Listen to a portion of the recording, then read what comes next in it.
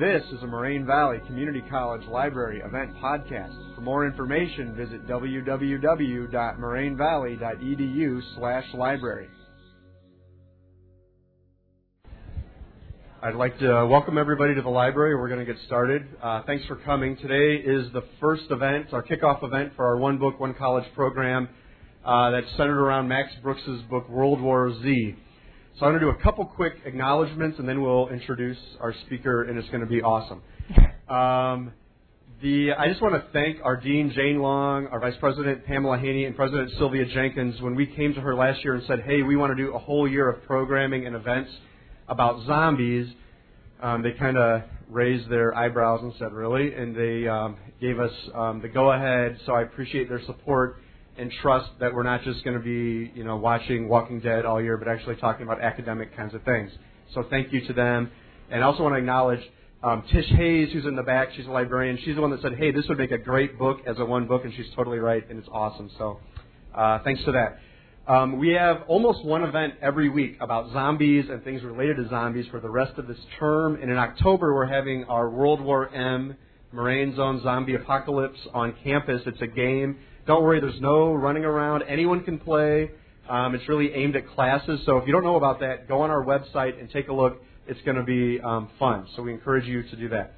Okay, with that being said, let me introduce our speaker.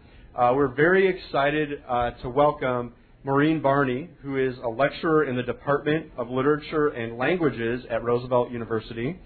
She has a BA in English from the University of Illinois and a master's in English from Northern Arizona University. We are excited because the talk that she's giving today is actually a paper that she's going to give at a conference, and that's the Midwest Popular Cultural Association Conference in St. Louis. So this is like real stuff. It's zombies, yes, but it's actual thinking about the message, the symbolism, the meaning behind zombie literature and what we think about. I should take a moment to acknowledge, today's 9/11, and we look back and we're thinking about the horrible events that happened over a decade ago, and the stories about, the post-apocalyptic world. A lot of us felt like we lived through that when it happened. And so we use these kind of stories to help us understand these kind of awful things that happened. So it's appropriate that we have this event today. So with that, enough of me. Thank you all for coming. And here's Mairin. Thank you. Thank you. Hi, everybody. My talk is called Necessary Fictions, the Hopeful Mythology of World War Z. The zombie apocalypse is not to come. In our collective fantasies, it has already unfolded, and we dwell in its aftermath. So says the medievalist monster scholar Jeffrey Jerome Cohen after recounting the proliferation of zombie-related movies, books, games, and even children's media over the last several years. Despite the objections of cultural critics that zombies have outlived their usefulness, the zombie outbreak continues, in particular with the recent announcement that World War Z will become a movie franchise, existing longer into the future than many of us might wish. Such is the way of the zombie apocalypse. Many of you may find this welcome news, while others may wonder where these zombies have come from and what do they mean, if anything. Today I'm going to talk about the history and the cultural significance of the zombie apocalypse as a metaphor, and some of the ways in which we might understand how the work of Max Brooks fits into that history. The current popularity of apocalyptic narratives is no accident.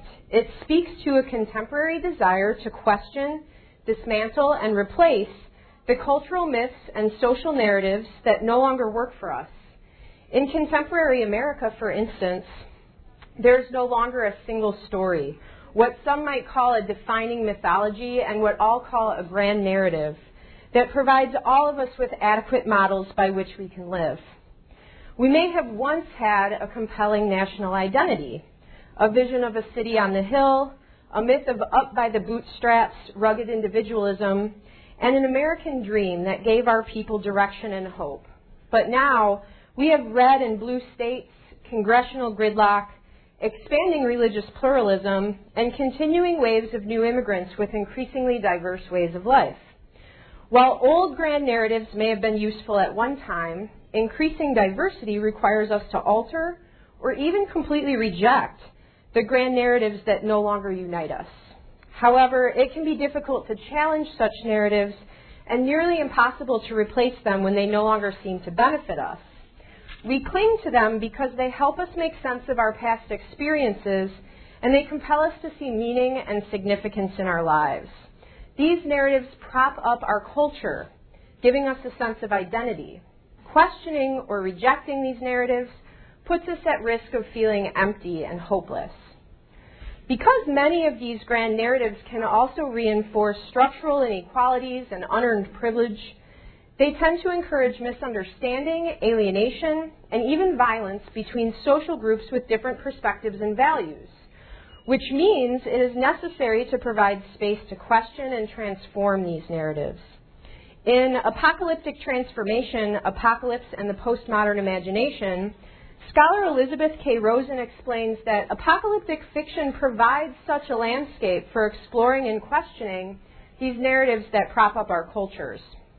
For Rosen, the cultural fragmentation of the postmodern age has led to a resurgence of apocalyptic fiction, and she says, postmodernism challenges traditional sense-making structures, which it calls grand or meta-narratives, refusing to impose one point of view or privilege one kind of culture over another, and playfully celebrating the kind of fragmentation and lack of coherency in doctrines which has been the cause of anxiety or gloom for some.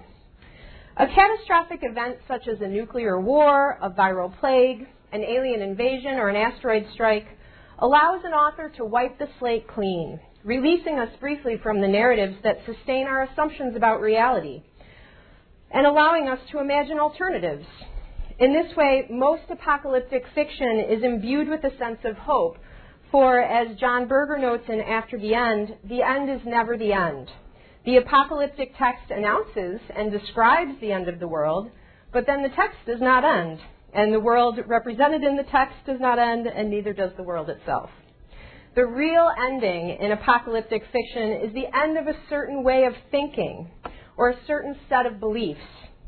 While this end may be devastating and may even come with a significant loss of life, there are usually enough humans, animals, and plants left over to make some kind of new start. Ideally, the new start will bring with it a new narrative or new set of stories and mythologies that allow the remaining society to forge ahead into the unknown.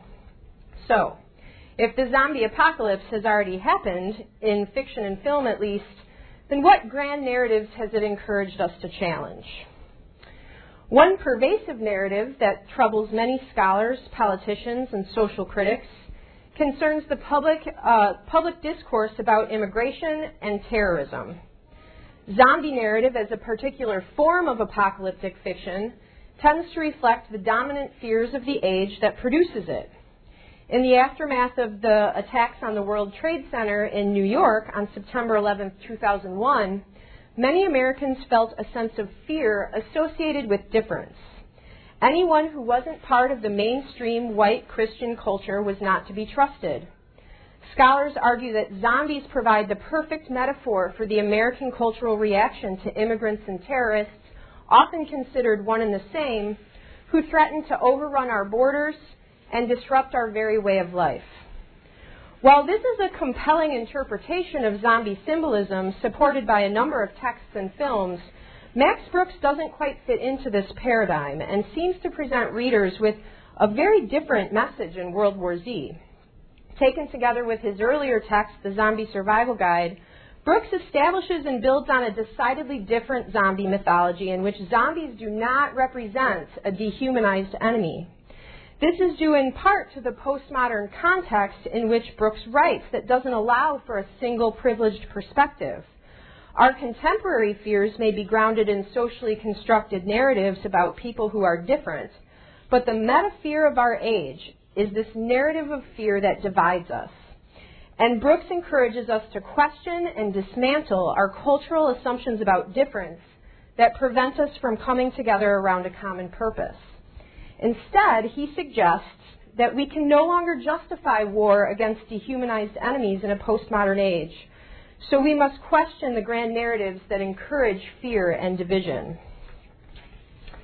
So we all know monsters have always been a necessary element of our cultural mythologies. They are the evil force against which our heroes can fight in the name of good. So consider, for example, Gandalf versus the Balrog in Lord of the Rings. We don't wonder about where the Balrog comes from or why he's chasing the Fellowship through the mine, and Gandalf doesn't offer any explanations about why the Balrog shall not be allowed to pass. No hobbits, men, elves, or readers question his logic because Gandalf is good, and the Balrog is obviously, clearly evil. The grand narrative of good versus evil props up many social and cultural institutions, and it often goes entirely unquestioned. Postmodern philosophy, however, challenges us to rethink our assumptions about monsters and the heroes who fight and kill them. Are these monsters truly evil, or are they merely misunderstood others who have been denied the agency to tell their own stories? Popular fiction provides plenty of examples in which readers are invited to explore the subjectivity of monsters. Swamp Thing is the victim of an irresponsible and jealous scientist. He has reason to seek revenge against humanity, but instead lives to protect his swamp home and surrounding environment. The vampire Lestat is above all a tragic figure, doomed to live forever in fluctuation between happiness and misery.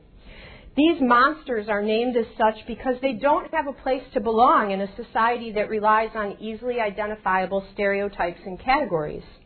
Even though all people are clearly capable of both good and evil, individuals don't like to think of themselves as evil. When I am forced to confront something that I understand as evil, I want to separate it from myself. I label it as other than me and categorize it as different, allowing me to categorize myself as good.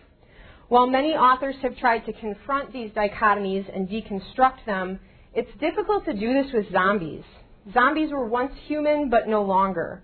What's changed about them is they've been stripped of the capability for doing good that all humans have, and what's left seems to be pure evil: cannibalism, violence, and destruction.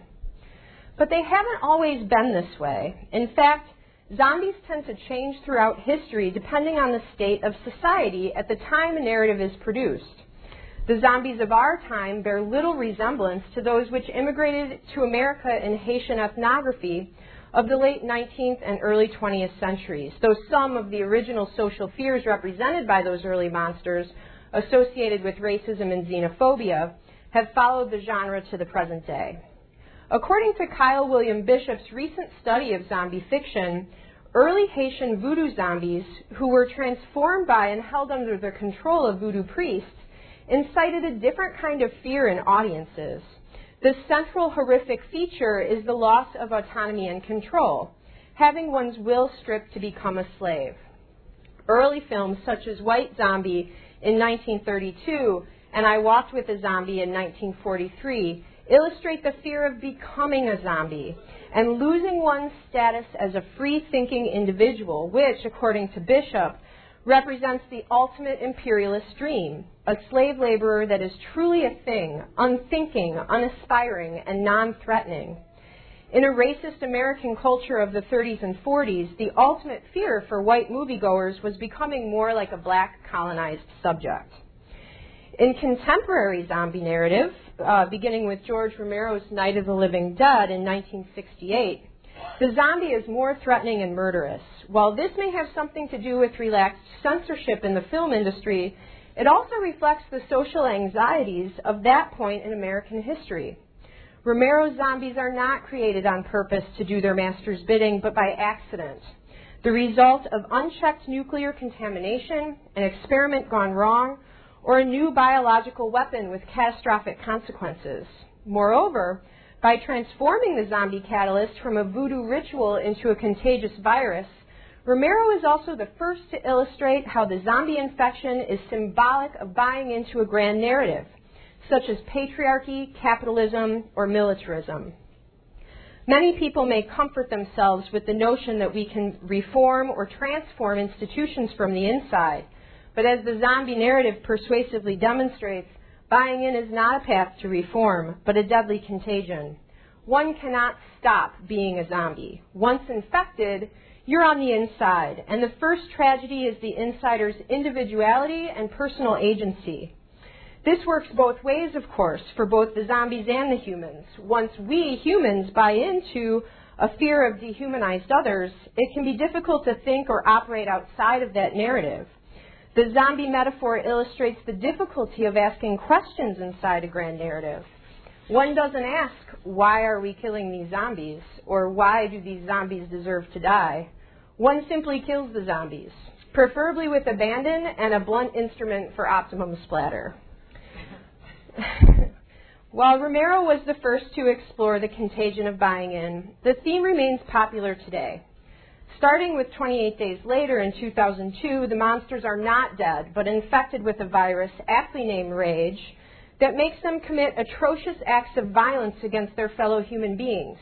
The visual imagery of the film, particularly the barren cityscape, littered with the trinkets of civilization and papered with the photos of the missing, uncannily mirrors the ubiquitous images of New York after the World Trade Center bombing, while the zombies themselves have clearly come to signify the reigning fear of our age, terrorism. As scholar Gail Baldwin explains, zombies could be anyone, your neighbor, your partner, your mother, your child, similar to terrorists, who are transformed via ideological contagion into something we want to believe is less than human. As people, however, terrorists are post-colonial subjects. They are subalterns who cannot speak for themselves. Deprived of agency, they resort to violence. However, instead of trying to understand the conditions that created their perceived necessity for violence, we cling to the grand narrative of good and evil in which we label them as irrational and inhuman, and in our own perceived necessity for violence, we set out to destroy them utterly. Baldwin says, according to the grand narrative of the colonizer, the terrorist represents evil, the West represents good, and the call is for self-sacrifice so that the evil plague may be eradicated and future generations may live. In this scenario orchestrated around terrorists, the ultimate other, we do not need to negotiate or learn from the other. The other is not worthy of sympathy, compassion, or understanding. In a situation where people are called upon to deal with terrorists, or zombies for that matter, the hope is not that we will talk out our differences and find a common way forward. Rather, the hope will be that all nations will get on board and become a coalition of the willing.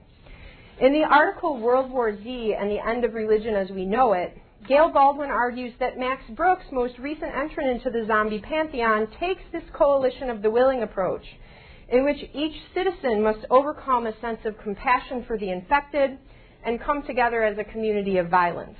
In other words, Baldwin says that Brooks equates his zombies with terrorists, and in order to defeat such an enemy, we must abandon compassion, dehumanize the enemy, and commit to total war.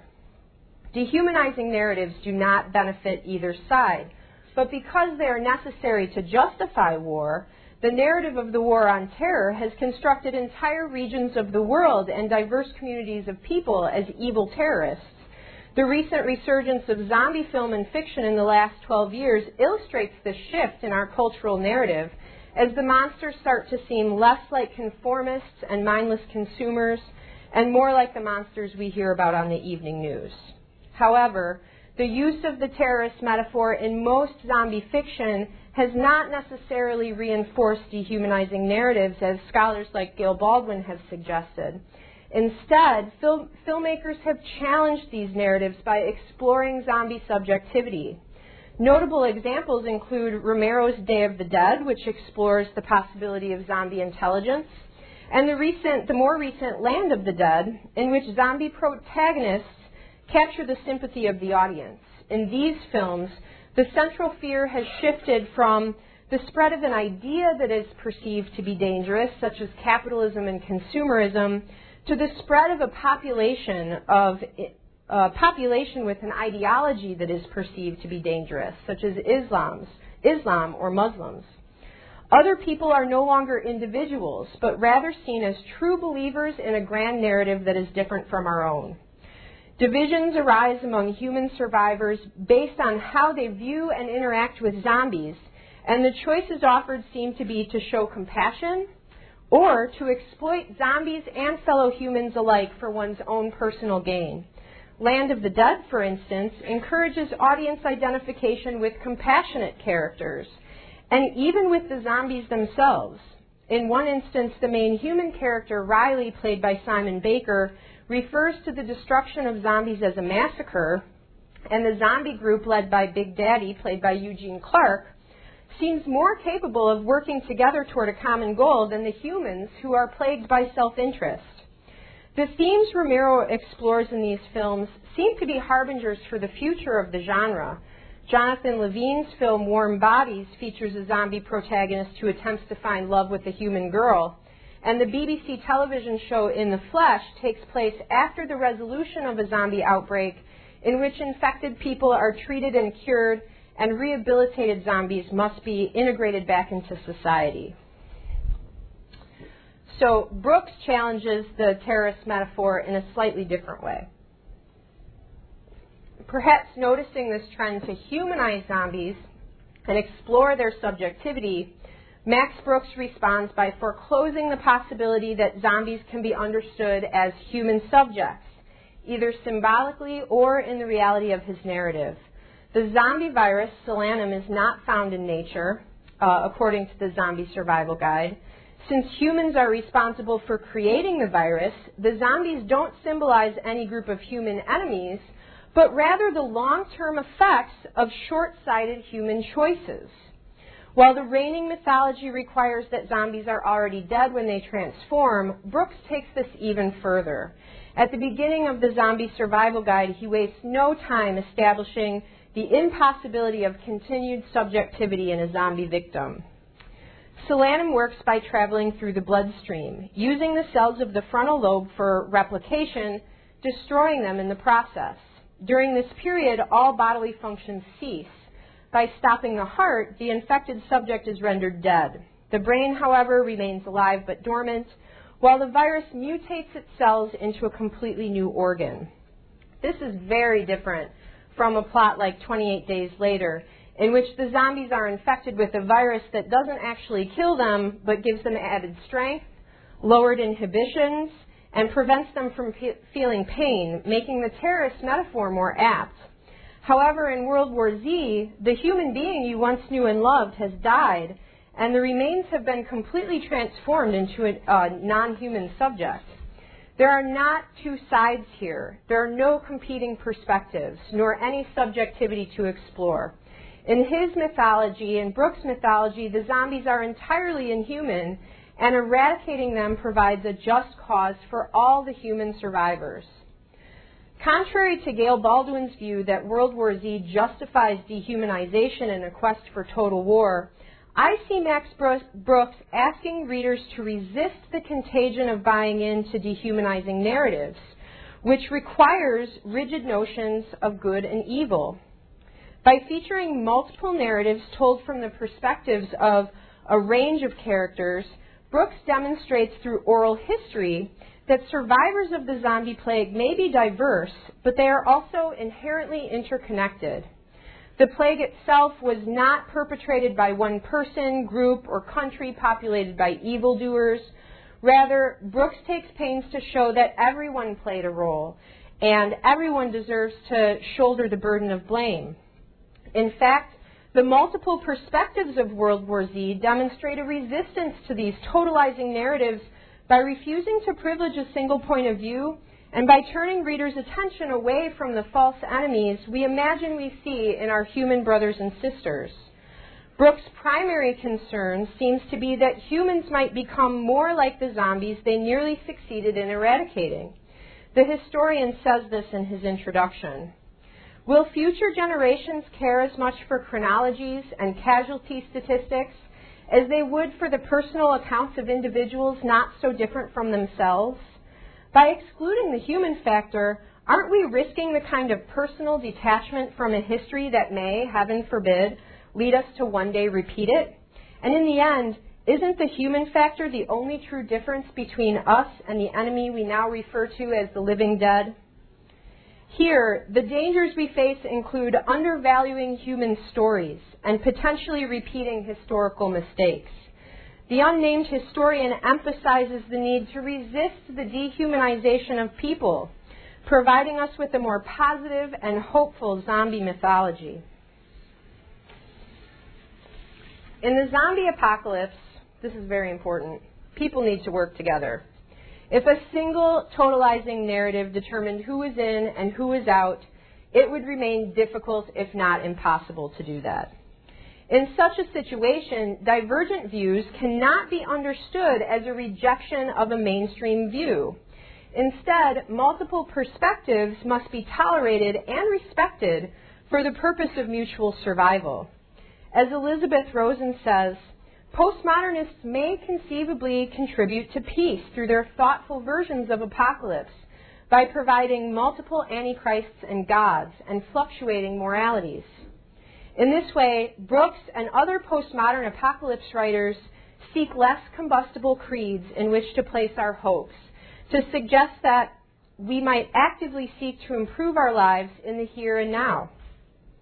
In a post-apocalyptic society, multiple sense-making narratives might be allowed to coexist alongside each other, foreclosing the possibility of forced conformity to a single grand narrative that does not benefit us.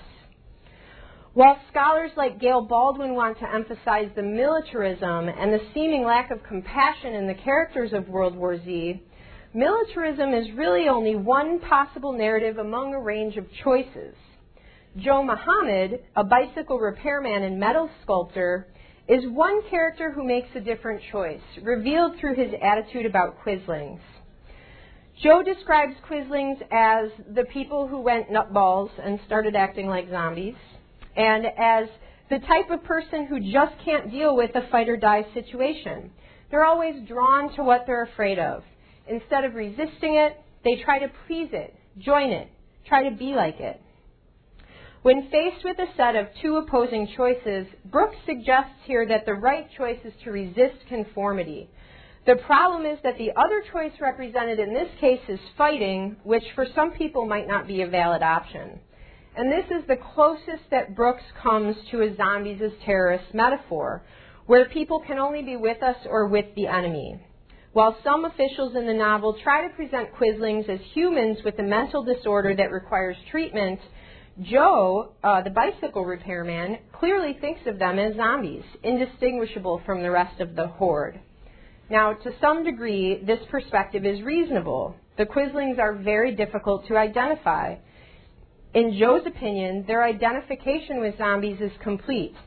While a headshot is not required to kill a Quisling, Joe says if you don't stop them with one shot, they just keep coming until they died. Talk about buying into a narrative that has no benefit. These humans have so thoroughly identified with the zombies that they don't feel pain. According to Joe, these people were zombies. Maybe not physically, but mentally you could not tell the difference. Even physically it might be hard if they were dirty enough, bloody enough, diseased enough. The only way Joe and his team could identify the Quislings was by their blinking. Zombies had no reason to blink, so any unblinking ghouls could be killed without hesitation. But if they did blink, our orders were to capture the Quislings if possible and use deadly force only in self-defense. While real zombies require and justify a violent response, when an enemy is thought to be human, even if his behaviors are equally violent and destructive, the human is captured with rehabilitation and treatment as the main priorities.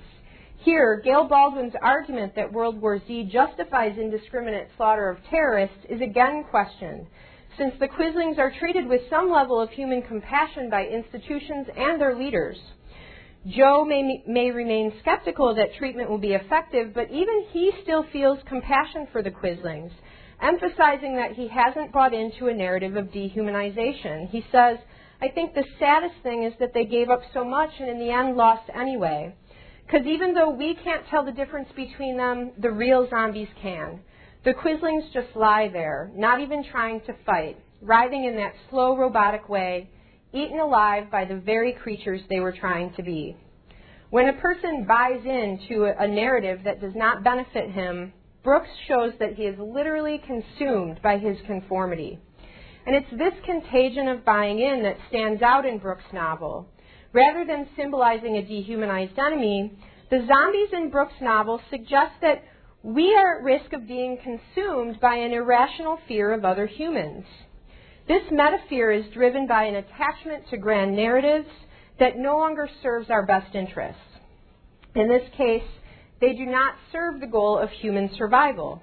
An attachment to good versus evil, for instance, might encourage us to place blame for the astronomical loss of life on the character Paul Rediker, the calculating, heartless, apartheid-era war criminal responsible for creating the evacuation plan used by almost every major country after the outbreak of the virus.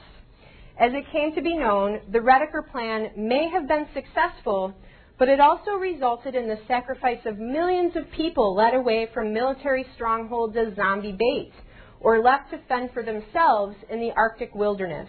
However, the historian's interview with Rediker shows not a hardened war criminal, but a broken shell of a man, displaced from his memories and his identity. He is not someone to hate and ridicule, but someone to pity. Still, many people may want to send him to hell for the part he played, according to the guard at the mental hospital.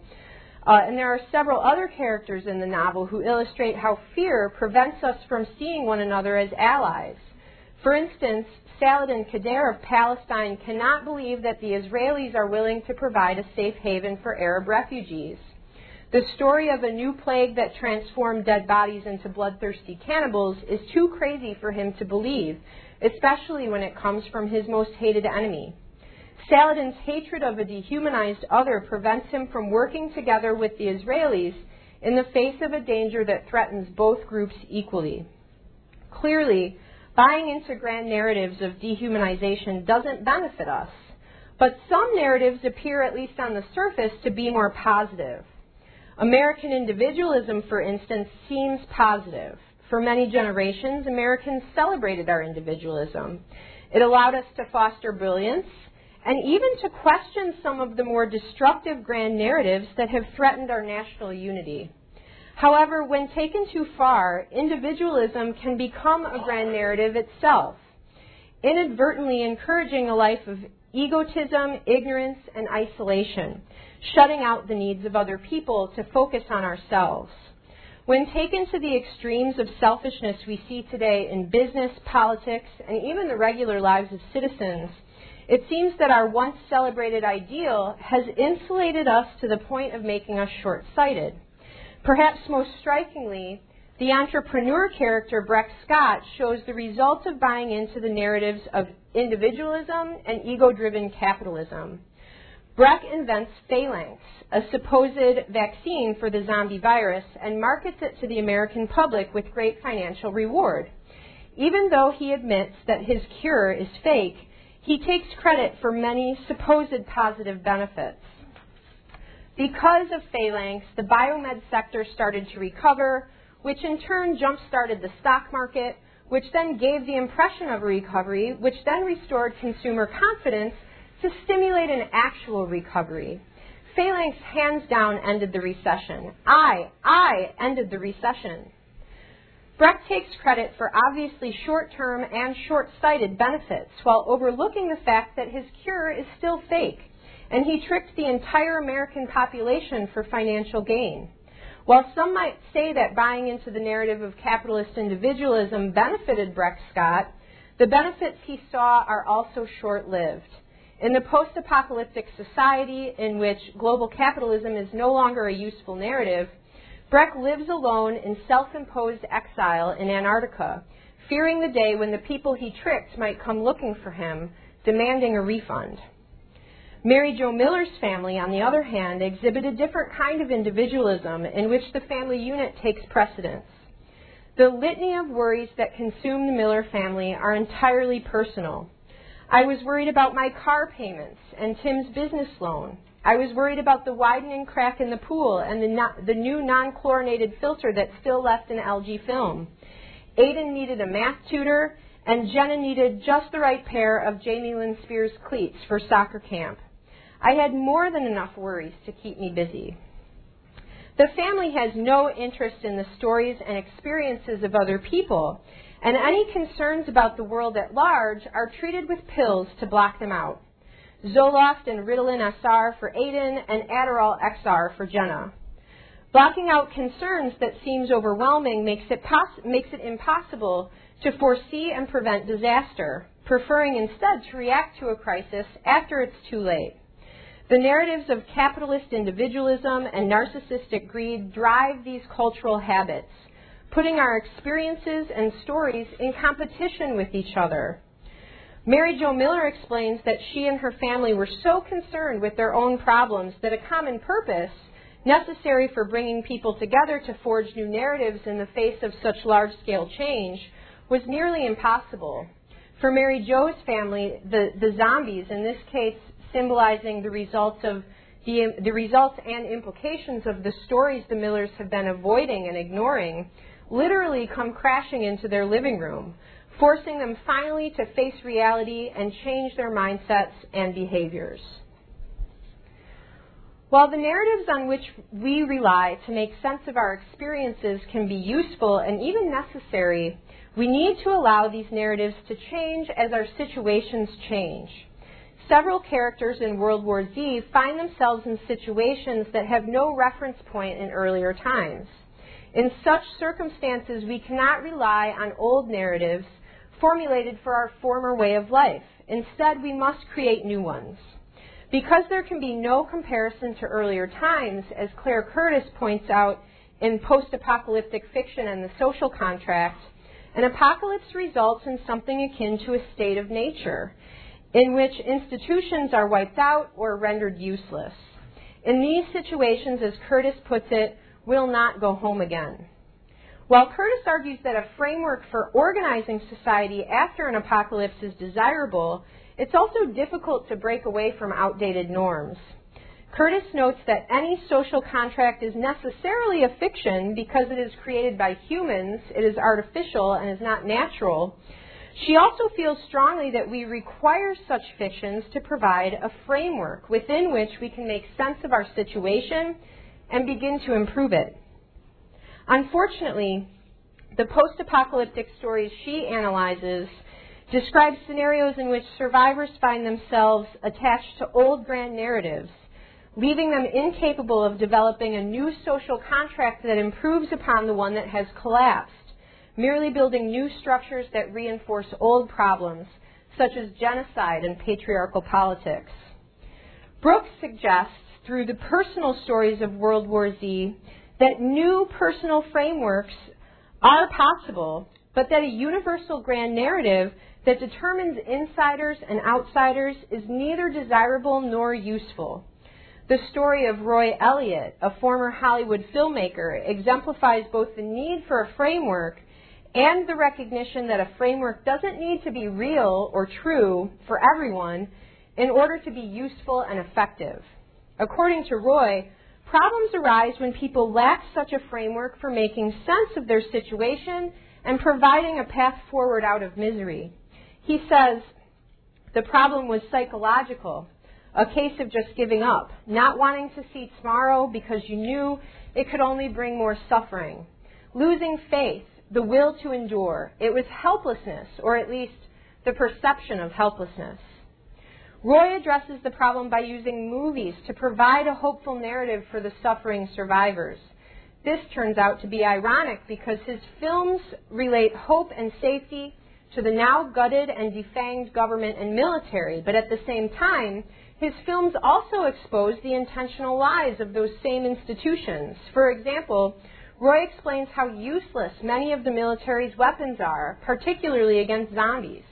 His film series Wonder Weapons features cutting-edge technology, none of which made any strategic difference, but all of which were psychological war winners for his audience. Roy believes that people need, or think they need, this kind of fictional narrative, a mythology really, stories of hope to get them through hard times. The problem is not that such stories exist, but rather the tendency for people to buy into them completely, to take them literally as unquestionable truth. Roy says, lies are neither good nor bad. Like a fire, they can either keep you warm or burn you to death, depending on how they're used. The lies our government told us before the war were the ones that burned because they prevented us from doing what needed to be done. However, by the time I made Avalon, everyone was already doing everything they could possibly do to survive. The lies of the past were long gone, and now the truth was everywhere, shambling down their streets, crashing through their doors, clawing at their throats. Here, the zombies portray a result of blind acceptance of the literal meaning of a grand narrative, at the same time that Brooks allows for the importance of the existence of these narratives. Roy's films provide people with a hopeful mythology and a necessary fiction. In order to avoid presenting readers with a universal grand narrative that all of the remaining human survivors must adhere to, Brooks' novel showcases several different attempts at personal storytelling, allowing for multiple coexisting narratives that don't require others to buy in.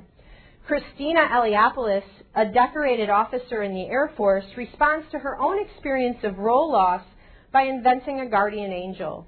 As the military loses efficacy and fails in its efforts again and again, Christina's sense of identity and self-worth suffers. She tells the historian, "The one goal you've worked towards your whole life, that you've sacrificed and suffered for, that's pushed you beyond limits you never knew you had, is now considered strategically invalid." Formerly, the narrative of military prowess and a band of brothers mentality might have worked well for an officer like Christina. However, when she crash lands in hostile territory crawling with zombies, Christina invents a personal narrative that allows her to make it alone.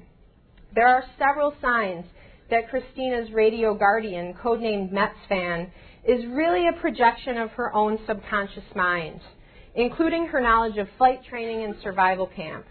At a significant turning point, when Christina has fallen hard on a rock and possibly broken her ankle, Metz seems to know exactly the kind of talk that Christina needs to hear. Yelling obscenities and comparing Christina to her mother, Metzfan succeeds in getting Christina through a sure-death situation. Later, of course, Christina learns that there was no Skywatcher system in that area, no radio operator with the call sign Metzfan. But she is undeterred in her faith, both in the transformative experience and the reality of her personal savior. Presented with several truths by her psych evaluators, that Metz is short for Metis, the mother of Athena, and that Christina's own mother grew up in the Bronx, Christina is still unshaken.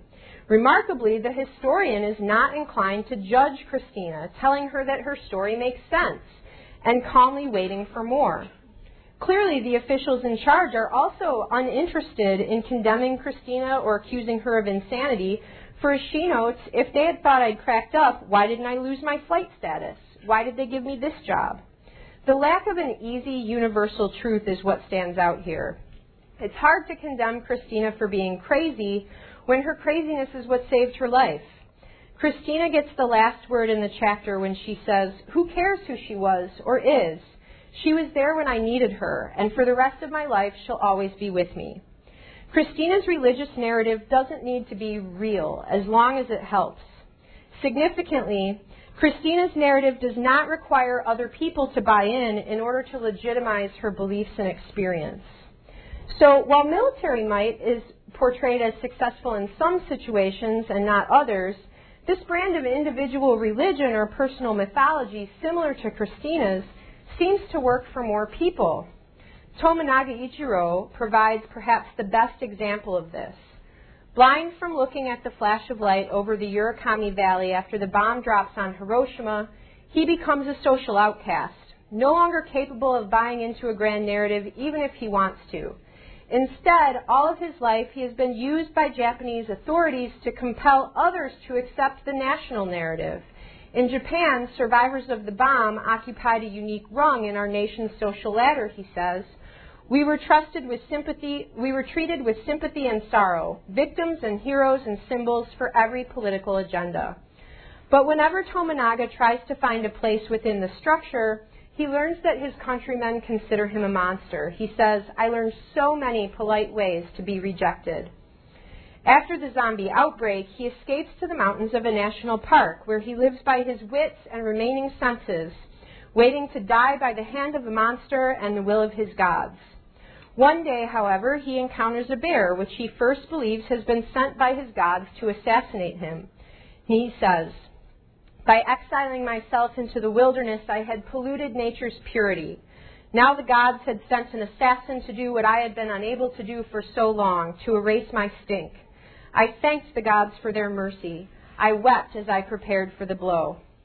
This passage illustrates a man who has accepted and internalized a narrative that doesn't help him, a narrative about his role as a pariah, incapable of contributing anything of value.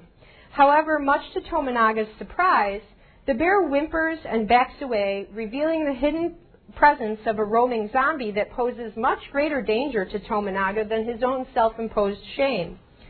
Killing the zombie and saving himself and the bear brings Tomonaga a strength and courage that drove away his shame as the sun drives the night from the heavens.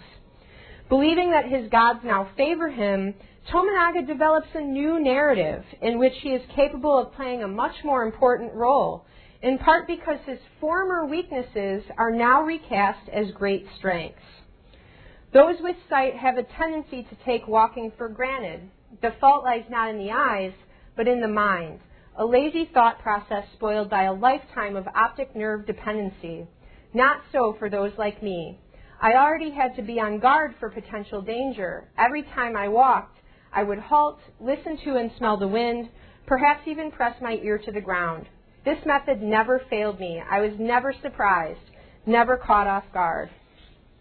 Cast out by his people, Tomonaga creates his own personal narrative in which his cowardice and blindness take on new meaning and purpose. He is surprisingly agile and skilled with a weapon. He tells of killing large groups of zombies, overcoming situations in which he finds himself surrounded. While he admits that early battles were untidy, his newly constructed narrative gives him the necessary strength to succeed without resorting to dehumanization of his enemy. His killing is ritualistic, almost religious. I would unclasp my pack, stretch my limbs, sometimes just find a place to go sit quietly and meditate. I always took the time to bow and thank them for being so courteous to warn me. I almost felt sorry for the poor mindless filth, to come all this way, slowly and methodically, only to end their journey with a split skull or severed neck. His religious narrative gives him courage without falling back on the familiar good versus evil narrative that requires him to dehumanize his enemy. Tomonaga himself is not the source of good, so he was sure to thank the spirit of each rock or cliff or waterfall that carried the zombies over 1,000-meter drops. His religious respect for other beings even brings him to show compassion for the so-called monsters that his situation compels him to slay. He knows the zombies themselves are not evil, the infection is. Responding to the historian's surprise that Tomonaga retrieved and buried the bodies of every zombie he killed, he says, "I couldn't just leave it there, desecrating the stream. It would not have been proper." After a particularly brutal battle against a herd of zombies, Tomonaga claims he dug for 3 days, making sure to separate the heads, the source of the evil infection, from the bodies. He says, "I did not completely understand why I committed these acts. It just felt correct." Tomonaga doesn't dehumanize his enemies because he has rejected the grand narrative that required him to think that way. His new personal narrative has become more useful to him, allowing him to operate meaningfully in the post-apocalyptic world with a new sense of purpose.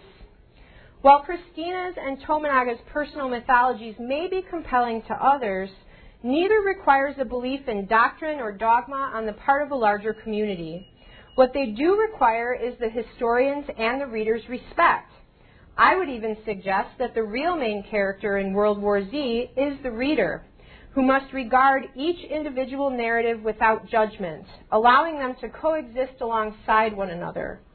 Each character narrates his or her own version of history, writing the story in retrospect, and the combined tale doesn't result in an objective truth about the human experience of the zombie war. Likewise, each reader must decide whether she will listen to and respect the tales presented to her, or judge and condemn the decisions and actions of the characters who are reaching out to the reader to be accepted and heard. In the end, the mythology established by Max Brooks in World War Z and the Zombie Survival Guide is a hopeful one. Brooks' narrative encourages a layered and complex understanding of truth, a postmodern community in which each individual may live according to his or her own design, are many personal mythologies existing alongside one another. As the zombie apocalypse unfolds in our collective imaginations, we may not be able to keep a lasting hold on the grandeur of civilization as we now know it, but if we see into the fictional facade of this grand narrative, we might recognize that we can question it and imagine new narratives that better fit our contemporary lives. In the end, each reader makes his or her own choice. Will we listen to one another's stories with acceptance and respect, or will we continue to fight one another over whose truth is the real truth? Must the shadowy monsters of the imagined apocalypse break down our doors before we can see a path forward? Thank you.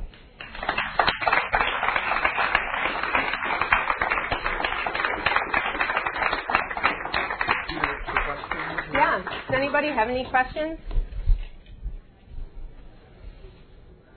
Questions? I'll come and find you with the microphone. All right, everyone's shy. Okay.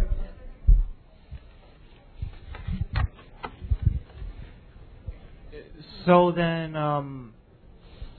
one of the points of this is to look at all of the perspectives of all these people and make sure that even though they may seem bad or feel bad, to look at them without judgment and to, like, I remember reading, what was the name of that one character? The guy who was scooping up manure dung and as a fuel source. He was like a former. It was funny because he was a former presidential administration advisor, and now his job is to scoop up poop. I see the irony in that. Yeah. But anyway, the bland way to look at it is that he's a douchebag because of covering it up and then not resorting to measures that needed to be taken. But even though you can be viewed as a bad guy, you have to look at it you have to look at what he did and his perspective without judgment. And right. And the idea there is that even though what he did, maybe his role was not particularly positive, maybe he made decisions that had negative results for some other people or for himself, but his experience still happened. It's still part of the story. And that's one of the things that I think Max Brooks wants us to look at, is that, all of these different people had very different experiences, and there isn't one way to see and understand history. And we had one over here. Sorry. Hi. Hi. I just want to know, like, how you think society has improved since 9/11, 2000. Like, have we made progress towards understanding, like, terrorism and how we can not dehumanize people from, like, certain religions and certain sections? Well, I mean, that's not exactly my specialty, but no, I mean, it's a very good question, and I think it's worth talking about for sure. I think that these grand narratives that I'm talking about are very powerful and they're pervasive. And what that means is that it's difficult for any individual to break away from that and behave in a way that is not prescribed by a grand narrative.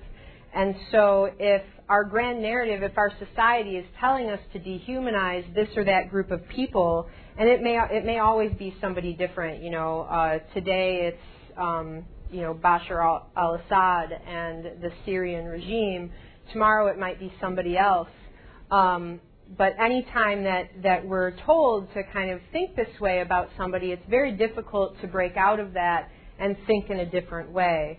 So, I mean, I think that while we've certainly made progress with the integration of many groups, since we might take it further back and say since the civil rights movement, And I think we've made some progress in terms of the way our society at large thinks about Islam since 9/11.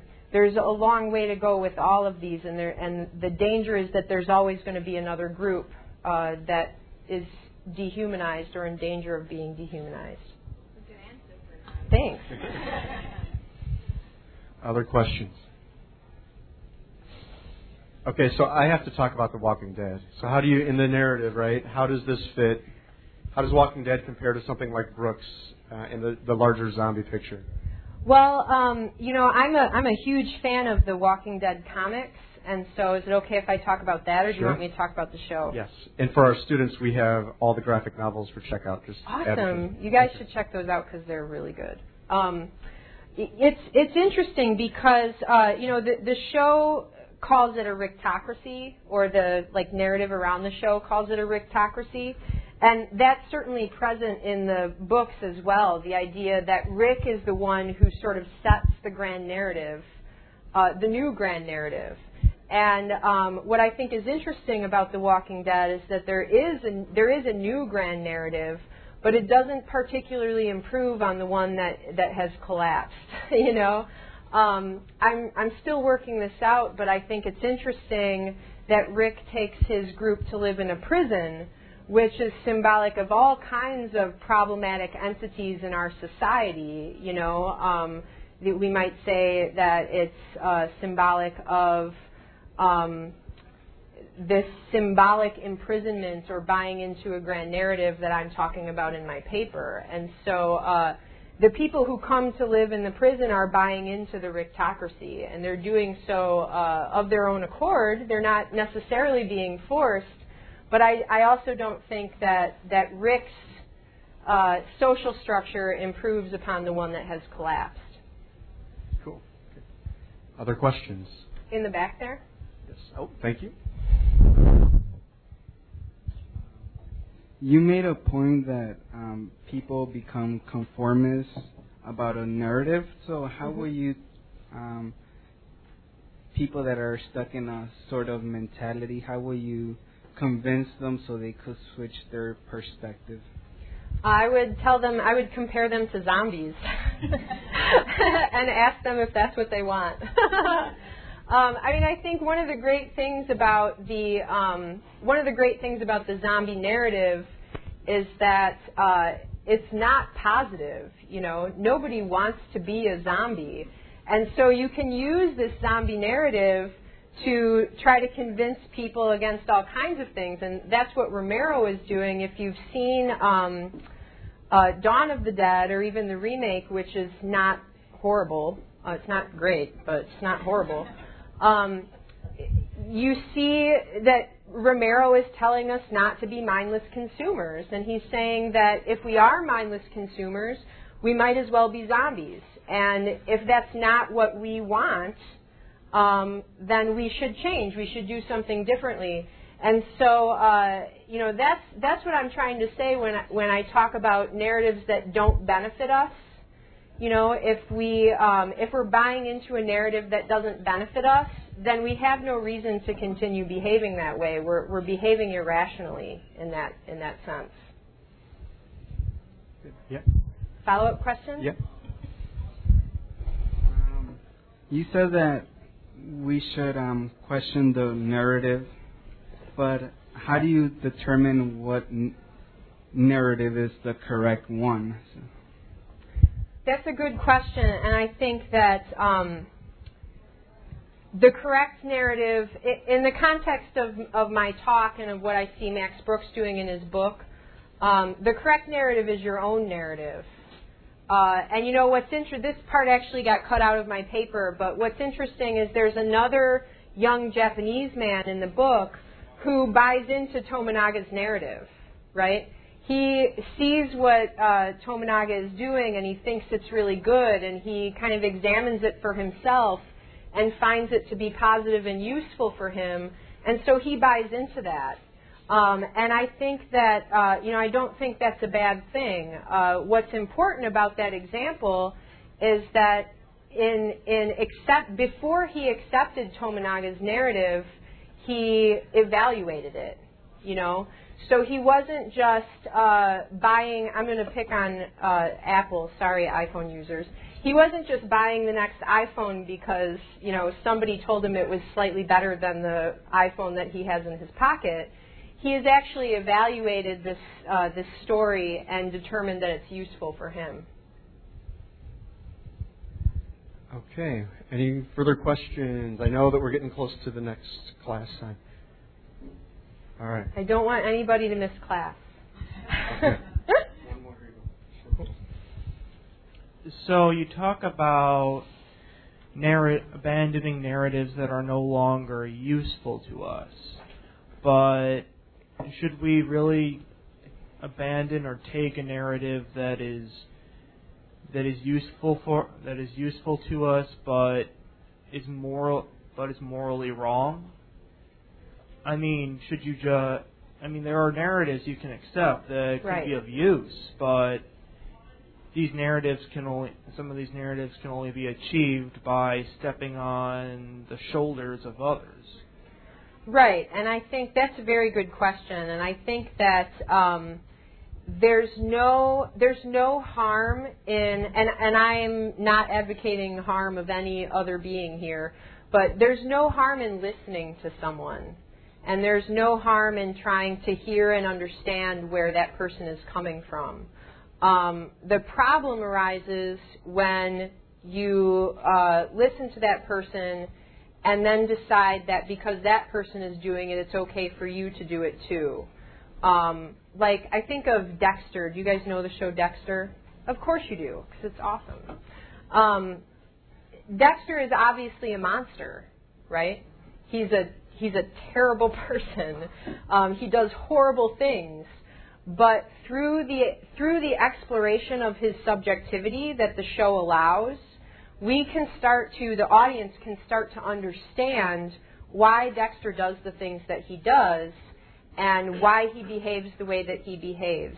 That's not to say that all of us are going to create our own code and go out and become mass murderers, but we certainly have a heightened understanding of why Dexter has made the choices and decisions that he's made and why he engages in those behaviors. Does that kind of answer your question?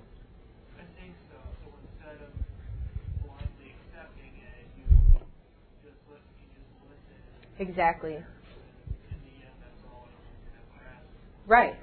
Right. Okay. All right. Thank you, everyone, for coming. How about one more round of applause? Thank you, Mairin. Thank you, everybody. Have a great day. Thank you. Thanks for listening to this Moraine Valley Community College Library event podcast. For more information, visit www.morainevalley.edu/library.